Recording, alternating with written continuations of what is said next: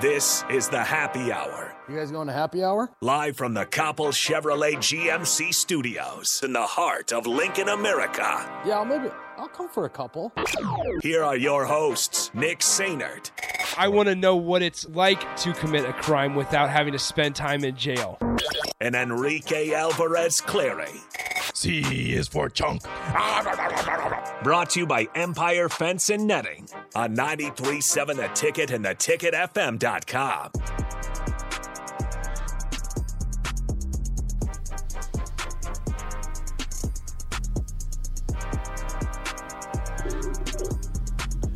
Welcome into the happy hour, 93.7 The Ticket.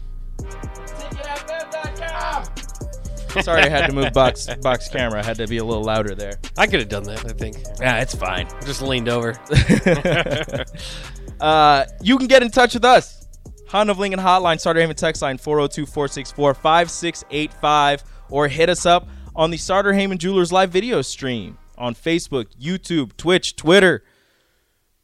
We're everywhere. That's see right. our beautiful faces, see our smiling faces. You can listen to us. You can head to the 93.7 The Ticket app. Download that if you want. Hey, Alexa, play 93.7 The Ticket. You can do that too. That's been there a while. Yeah, it's a good app. I'm not apologizing to anybody if it just started playing. You're welcome. Happy Hour, sponsored by Empire Fence and Netting in Waverly. They bring your best ideas to life. From concept to completion, your project is their priority. Get a quote today by visiting empirefence.com or call 402-682-7658.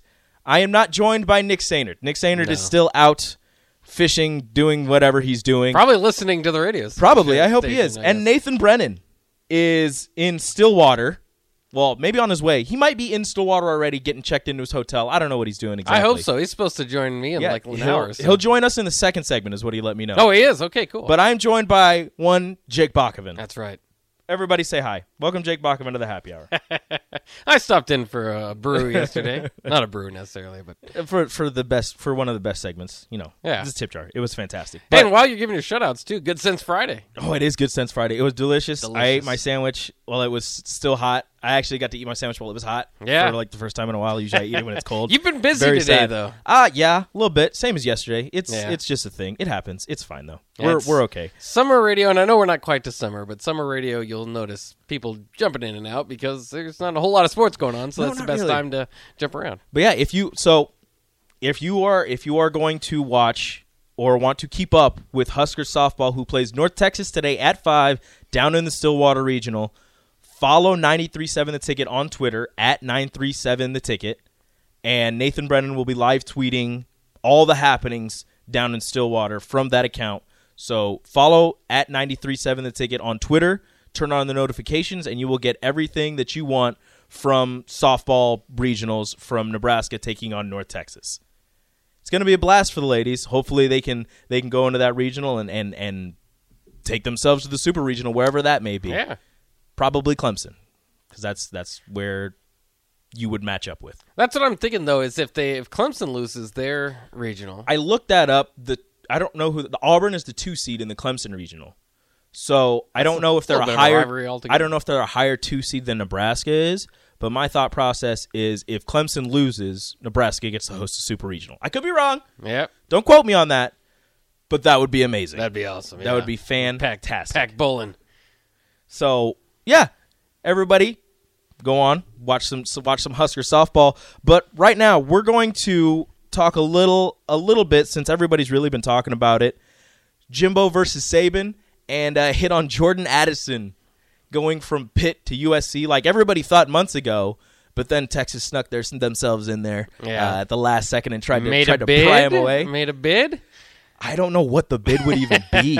If USC offers $3 million, what does $3 million, a house, whatever the heck else USC was offering, what does Texas offer that could even get your attention?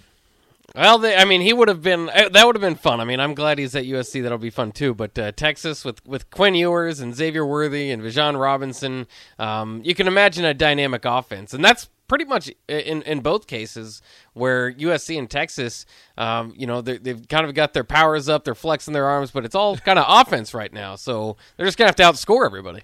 Yeah, well, I mean, no, they didn't get any defensive players, I don't think. But yeah, It's a Lincoln Riley offense. He's kind of bringing that Oklahoma Big 12 type style to the Pac-12. It's not like they didn't do that already. Yeah. I don't know Should fit in which pretty conference well. has worse defense, Pac-12 or Big 12. Well, the Big 12's defense has actually been improving over the last couple of years, as we've as Nate's kind of poo-pooed it, and we kind of looked it up. Oklahoma State's been good, Iowa State's been good, so there's been some improving defenses. Pac-12, They have Utah and Stanford. there's a few of them, yeah. Usually, that they Usually, keep I mean, going. those are the hard nosed. Like Stanford is like a Big Ten team in the Pac-12, not with like the exact players, but they run like the similar kind of offense where they're going behind their pads and running the ball right at you. And boy, have they disappeared. I didn't look at the college football rankings. I didn't search out for David Shaw, but that was one time a guy that the NFL was heavily in after. And, when they had Andrew Luck or Christian McCaffrey or, the kind of that era, and even before and kind of after, he took over after Jim Harbaugh. But in any case, in that era, he was like a top 10 coach without a doubt. And now he's just kind of disappeared. Everybody wanted David Shaw, and you haven't heard much from Stanford and David Shaw. I mean, the Pac-12 has gone, a little further to the north with Oregon taking over, USC probably on the comeback. They're switching back and forth between teams. There hasn't really been a powerhouse outside of Oregon in the Pac-12, and even then, I don't think Washington was in the college football playoff once. Yeah. And I think And it was Oregon Washington, hasn't and they got won a rolled. title. Yeah, so and Oregon, it's hard to say a powerhouse, but for Pac-12 standards, yeah, for Pac-12, I mean, because Oklahoma's a big. they're in the top powerhouse. 15 year in and year out Yeah. for the most part, except for those years where they drop out of it. But the addition of Jordan Addison to USC just takes them to another level. Caleb Williams tossing it to the Biletnikoff Award winner, and I've seen questions on Twitter: can he become the first 2-time back-to-back Biletnikoff Award winner since Des Bryant? I think is what it was, or it might have been Michael Crabtree. One of those two, one of the Big 12 receivers who made it to the NFL. What an era that was. And one of them didn't do much, and the other one was pretty good. Who were you saying? Dude, Michael Crabtree was not good in the Crabtree NFL. was not like as good as Crabtree- he was in college. He's No. one of the best college wide receivers ever, but he had like a 10-year career. Crabtree wasn't very no. The only thing I remember from Crabtree is Richard Sherman. Yeah. When you try me with a sorry receiver like Crabtree, that's the result you gonna get. Well, he is a sorry receiver, but other than that, he had a pretty good career. Des Bryant was okay. That was the highlight of his career. I'd say Crabtree had a when good the career. highlight of your career is somebody. Oh, it's Justin Blackman was back to back. Oh, talk about You someone want that to didn't have a you want career. to talk about a guy who didn't do much. I will just always defend Crabtree, mostly because I'm more of a college football fan. But that catch against Texas, and just there's a few years there. It's just like seemed like peak college football. Texas to me. fans see that catch and are just like, he was out of bounds. I swear, he stepped out. His heel went down. I swear. That was a wild moment in college football. But Hey, Crabtree did win the Biletnikoff 2 years in a row. Did he? Was Blackman after that? I don't know which one came first. Yeah, I think he would have been a little bit after that. I know Blackman was the one that got. No, that was Des Bryant. Got in trouble for having dinner with Deion Sanders. Yeah. Shout out to Deion Sanders for just being everywhere. Yeah, we can go back in history and find Deion. So you, me and VJ we're talking about the transfer portal. How do you feel about the one-time transfer, options for the transfer portal? I think it's done with the best intentions of having, kind of player mobility and. But it's not in combination with NILs where you get the problem, right? I think the transfer portal's similar to the NIL, where it's like in its truest form or the intent before you kind of get into what's gone wrong when you combine the two is if a guy's made the wrong decision. I mean, there's plenty of kids that go around and pick the wrong college. They don't know what they want to major in yet. When you're 17, 18 years old, maybe you move away, you want to go back home, all that stuff. I don't want to limit a kid or make him sit out a year if that's the situation. But when you combine it with NIL, obviously, then it's okay. Well, then you get one chance to be a free agent, to throw yourself out there and try to get the money involved. And I don't know, a lot of people are pretty against that. I don't have a problem with Jordan Addison, the Biletnikoff Award winner, and Caleb Williams. It's a different way than we've seen in the past of building a team. But I think it makes it quite exciting for what we're going to see this upcoming year with USC. Not just that, but let's not act like this hasn't really benefited Nebraska. I mean, Nebraska lost a big class of talented players, and some of them went early or didn't take their extra COVID year or whatever. But to be able to pick apart not just O'Shawn Matthews and Casey Thompson, I mean, you can just go on and on and on what this team would look like if all these guys had to sit out a year. Trey Palmer, Deshaun Singleton, yeah, everybody. It's a massive amount of players that Nebraska has retooled that their offense and defense with, that if the one-time transfer wasn't available, I don't know how much confidence I would have in this team to win very many games at all. No, I don't think so. I mean, they might. I'm trying to think like a Devin Drew. Maybe he could get graduate transfer. You might get a few of those guys. Yeah, you in get there. a couple and I don't. Do the JUCO transfers? You don't have to sit out a year. No, you don't have to sit out a year there. So maybe Deshaun Singleton would have been okay. Tommy Hill wouldn't have been. Yeah. A big name that you're talking about. Hunter Anthony's got his final year. I don't know if he. It depends on if these guys graduated. But too, even not then, really there's very few of the transfers that you brought in this year would have been able to play this year, and that would have been rough. Yeah, for Nebraska, at least for Nebraska this coming season. Well, I think the fear too is altogether that this free agency thing, which is a few people kind of dipped their name out there and went to the transfer portal, and obviously there's the downside of it where some guys never found a spot, but you kind of have to know what you're doing when you're getting in there. But the other thing is, with Caleb Williams and Jordan Addison and just some of these other big names that have done it.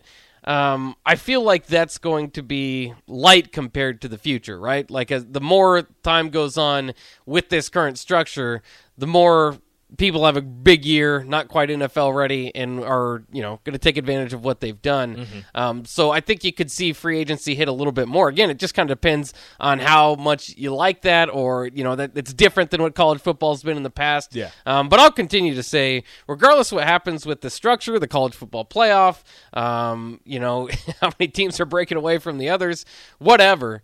Ultimately, when Oklahoma and Texas meet on the field with those brands, that's what you're interested in.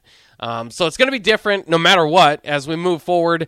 I mean, it's a mess right now. The ACC doesn't know what they're doing to determine a champion. The Big Ten's in the middle of it. The Pac-12 just changed their mind. The SEC's adding Texas and Oklahoma in a few years. So the Big 12 doesn't know, do we a 1 year 14-team divisions? And then, it's all kind of a mess right now. And no year really is going to look similar to the next one. But I don't know if that's ever going to settle down. I am excited for the changes in college football. Yeah, I think every year there's going to be changes, and there's, you just kind of got to roll with it. But ultimately, I understand the fear of letting this thing get out of hand, as they say. But I don't see a big problem with what's going on. And some people do. Some people get more, all the coaches are. Mm-hmm. So a lot of the administrators are. I'm all for all this. And if you were listening earlier, I'm all for the one-time free transfer.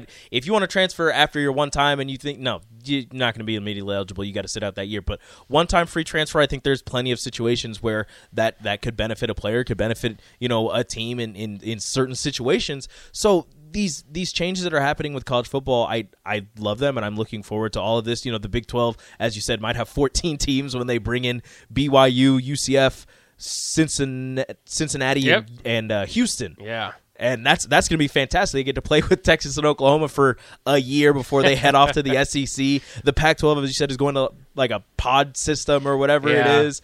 And I'm interested to see how many other conferences do that. The ACC is tinkering with a 2-4-4 or a 4-2-2 or whatever the heck kind of method. Sounds like some type of defense, but it's a method for playing games. Like, let's go to a 4-2-2. It'll be great. We'll stop everybody. It's fantastic. I love these changes, and it's just going to make the game that much more interesting. Although it'll take, with one change, it'll take a couple years to get used to it, and by that time there's going to be 4 more changes. Yeah. And that's going to be slightly annoying, but at the same time, extremely exciting and something that I really can't wait for. Well, and I think part of it too is the uneasiness from the traditional college football fan. I've long been that guy that likes to stand up and like I said, maybe I like kind of peak 2006, 7, 8 football. That was awesome. Oh, yeah. But in any case, I think part of the reason why maybe I'm not so worried about change is that this isn't what I grew up to begin with. Nebraska's, I know it's been 10 years since Nebraska's been in the Big Ten, but when they did that, that was ground shaking to me. I mean, that was changing to where you couldn't, make the drives to Lawrence, Kansas, and Manhattan, Kansas, and go see Nebraska play, Missouri at Faro Field, or Iowa State's not too far off, all that sort of thing. So you completely change the blueprint. You completely change what Nebraska's been historically. Now I don't care so much about changes because it's not the football that I grew up with to begin with. So might as well why don't we change it for the better for everybody? Yeah, the main thing that you were concerned about changed already, so it doesn't matter. The rest of it doesn't matter. Yeah. It doesn't. Texas having to go to Florida and play Florida doesn't affect me in the slightest. I don't have to make a flight or drive from Austin to Gainesville. That's not my problem. And who doesn't? I mean, I know you might not like the SEC. You might even dislike Oklahoma and Texas even more, but that conference is going to be awesome. I mean, I don't know. Week in and week out, it's just LSU and Texas or Oklahoma and Georgia. And you have the traditional still Tennessee and Florida's and Texas A&M. I mean, it's just going to be nuts. Is Oklahoma going to compete for SEC championships off the bat, or is it going to take them a little bit? Are they going to have to start? Are they going to have to get the SEC like Texas A&M? They weren't recruiting. They weren't competing for SEC championships right off the bat. It took a little bit. Granted, they had Johnny Manziel after a little bit, which is kind of different. But you could argue whether they've competed for one to be. Yeah, is Oklahoma gonna walk right into that? Granted, they've ran the Big 12 for so long. Well, it's just hard to picture. Obviously, they're a program in flux. I really like the Brent Venables hire. He's one of the best defensive minds. Even though he's a defensive coach. Even though he's a defensive coach in the Big 12, which Nate doesn't like. Which I don't understand to begin with. It's like if offense runs the Big 12, you better get somebody defensively in there. Just go away from the mold. Stop hiring offensive coaches. If everybody has a great offense, you know what would be really great? If you had a great defense. And I wonder, too, what that offense is going to look like. Are they going to move too far away from what they've been running? I wouldn't. No, and plus you've got the advantage of recruiting better athletes than everybody in the Big 12. Mm-hmm. That changes once you get to the SEC. And it's hard to envision whether, if you say, well, they plug them in the Big 10 West. Well, that might be kind of difficult, but is the Big 10 West going to be a thing? We don't know. So I think it would be similar to Texas A&M, maybe at a little bit higher level. Oklahoma's been a more stable program for quite some time there. But, again, you don't know because right now, Jimbo Fisher, much more proven head coach than Brent Venables. So. Yeah, speaking of Jimbo Fisher, him and Nick Saban still beefing. You had the Nick Saban audio from calling out Texas A&M and Jackson State and a Miami basketball player for getting paid and how it's ruining the game. And Jimbo Fisher coming to the defense of his players, which really I don't think the players needed defending. I believe that Nick Saban was coming after you and your university, so that's really who you should have been worried about. But I guess if you want to say that Nick Saban's going after 17-year-olds to make yourself feel better for going back at him, whatever. But Jimbo Fisher getting upset that Nick Saban is insinuating that he's paying players, which, by the way, is legal now. It's fine. And then Nick Saban. But again, it's the whole distinction between, well, is it Texas A&M doing it or, their boosters? I get that, but at the same time, it doesn't matter if it's Texas A&M or the boosters because he just said that you were paying your players with the NIL, and that's what his apology was. I should have said that it was NIL and not Texas A&M paying them. Right. It doesn't, look, the schools are paying. USC, from what we've heard, is USC is paying Jordan Addison. We didn't hear that it was the boosters. Granted, when he gets there and when it comes out, it'll probably be like, oh, these multiple businesses are putting this money in for Jordan Addison. He's going to do commercials for them, or he's going to make appearances, blah, blah, blah. But from what we heard before, it was USC offering Jordan Addison $3 million. Yeah. And nobody said anything. Well, everybody said everything. But the NCAA didn't do anything. And Saban accuses Texas A&M. Well, guess what? Technically it's legal, kind of, sort of. So you getting upset and trying to defend yourself and the university and these kids, just relax, man. I don't understand why Jimbo got so upset when it seems as if Nick Saban is just jealous that teams are getting closer to what he's been building. Not saying that he's been paying players. I'm not insinuating that. Whatever you want to say, right. But the fact that Texas A&M got 7 5-stars and beat Alabama last year, and again they beat them out for all of these 5 stars, and they're going to play them again. That maybe Saban's feeling a little threatened. Who knows? Well, I think that's part of it. And I think Dion was right more than anything when he said, what Saban was probably trying to do there more than anything was convince the Alabama boosters to be ready to compete at a higher level, right? I mean, just basically tell them we got beat out by Texas A&M because of their NIL collective. Mm-hmm. We're Alabama. We're not. And again, you can say, well, you got the second best class. Number 2 is not good in Nick Saban's world, and it really shouldn't be at this point because of how many times he's been number 1, and he's regarded as the top head coach of all time. And Jimbo can fire back at that all he wants. Whatever. It is what it is. Look at the records. I don't think he can really fire back at that one. Yeah. So I think that's what that was more than anything. And then Yes, he did say, yes, you got to be careful with what you say, but, we do get caught up with the headline rather than the context involved, where Saban was talking for like 10 minutes before he started to name others about NIL and kind of what's wrong and, what needs to be fixed and what's appropriate. And everybody has their different opinions. And again, the coaches aren't necessarily going to be happy about this.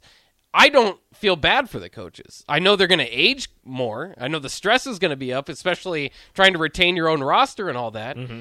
But this is probably, the amount of work that goes into being a coach to begin with, you're just going to have to split your time differently. But, when you talk about roster management and the fear of it and all that stuff, like, yes, there has to be some parameters that's going to keep teams whole. But like the NCAA just did, you'll be able to find guys if your roster gets just destroyed. You might not be, take the best guys, but now you don't have you can take more than 25 guys a class. So, they're making their tweaks, they're making their adjustments kind of as it goes along. Basically, based off the temperature of the room.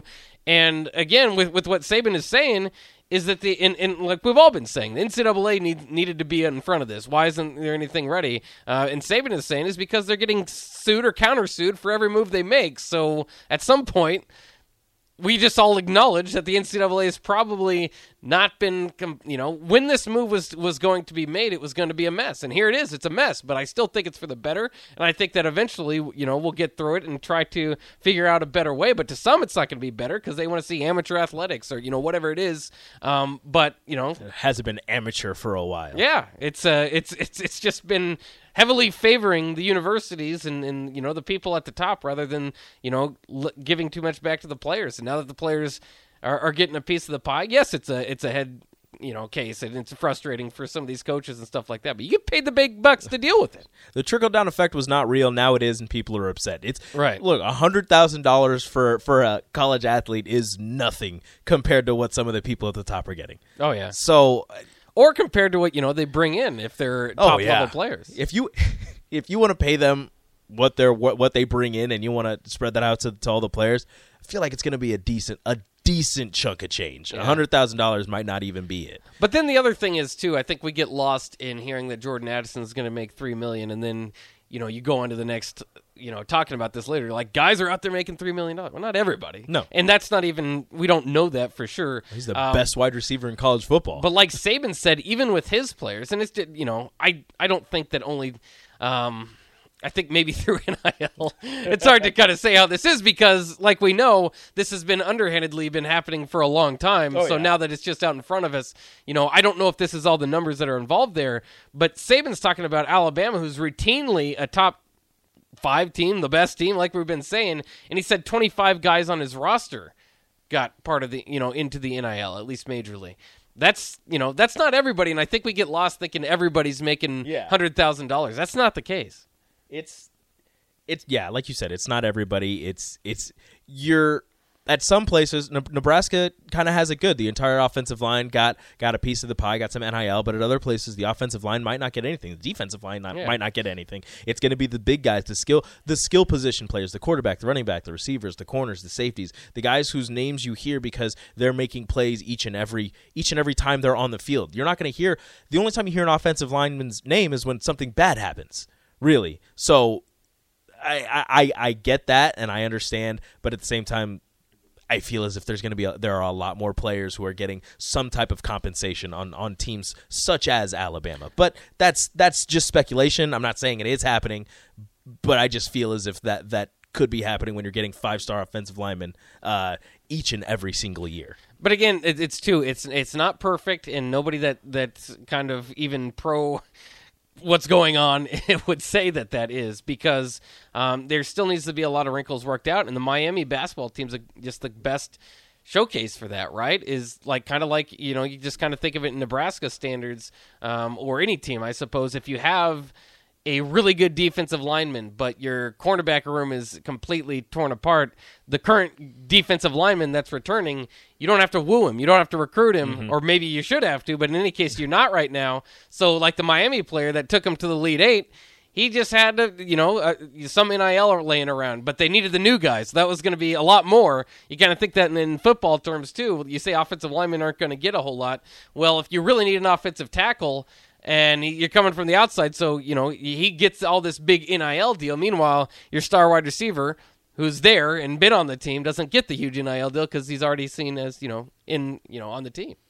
Yeah, it's a mess, but I love it. Yeah, I have zero. Again, fun. Doesn't affect me. Doesn't hurt my wallet. Plus, it's great for radio. College football can be a year-round story now. This is fantastic. I love it. But we're not talking college football up next. We're headed down to Stillwater, Oklahoma, All right. where our very own Nathan Brennan is hanging out in front of what was he in front of the football stadium? Is that where he was? He's been taking pictures of Barry Sanders. Yeah, he's out in front of Boone Pickens Stadium. It depends on where he sets up. Yeah, he's just hanging out with a Barry Sanders statue. No Yeah. big deal. So we're going to go down to Nathan Brennan in Stillwater, Oklahoma, and he's going to let us know what it's like down there for Husker softball as they take on North Texas in their first matchup in the Stillwater Regional. Up next on the Happy Hour on 93.7 The Ticket. Follow Nick and Enrique on Twitter at Nick_Sainert and at Radio Rico AC. More of Happy Hour is next on 93.7 The Ticket and theticketfm.com.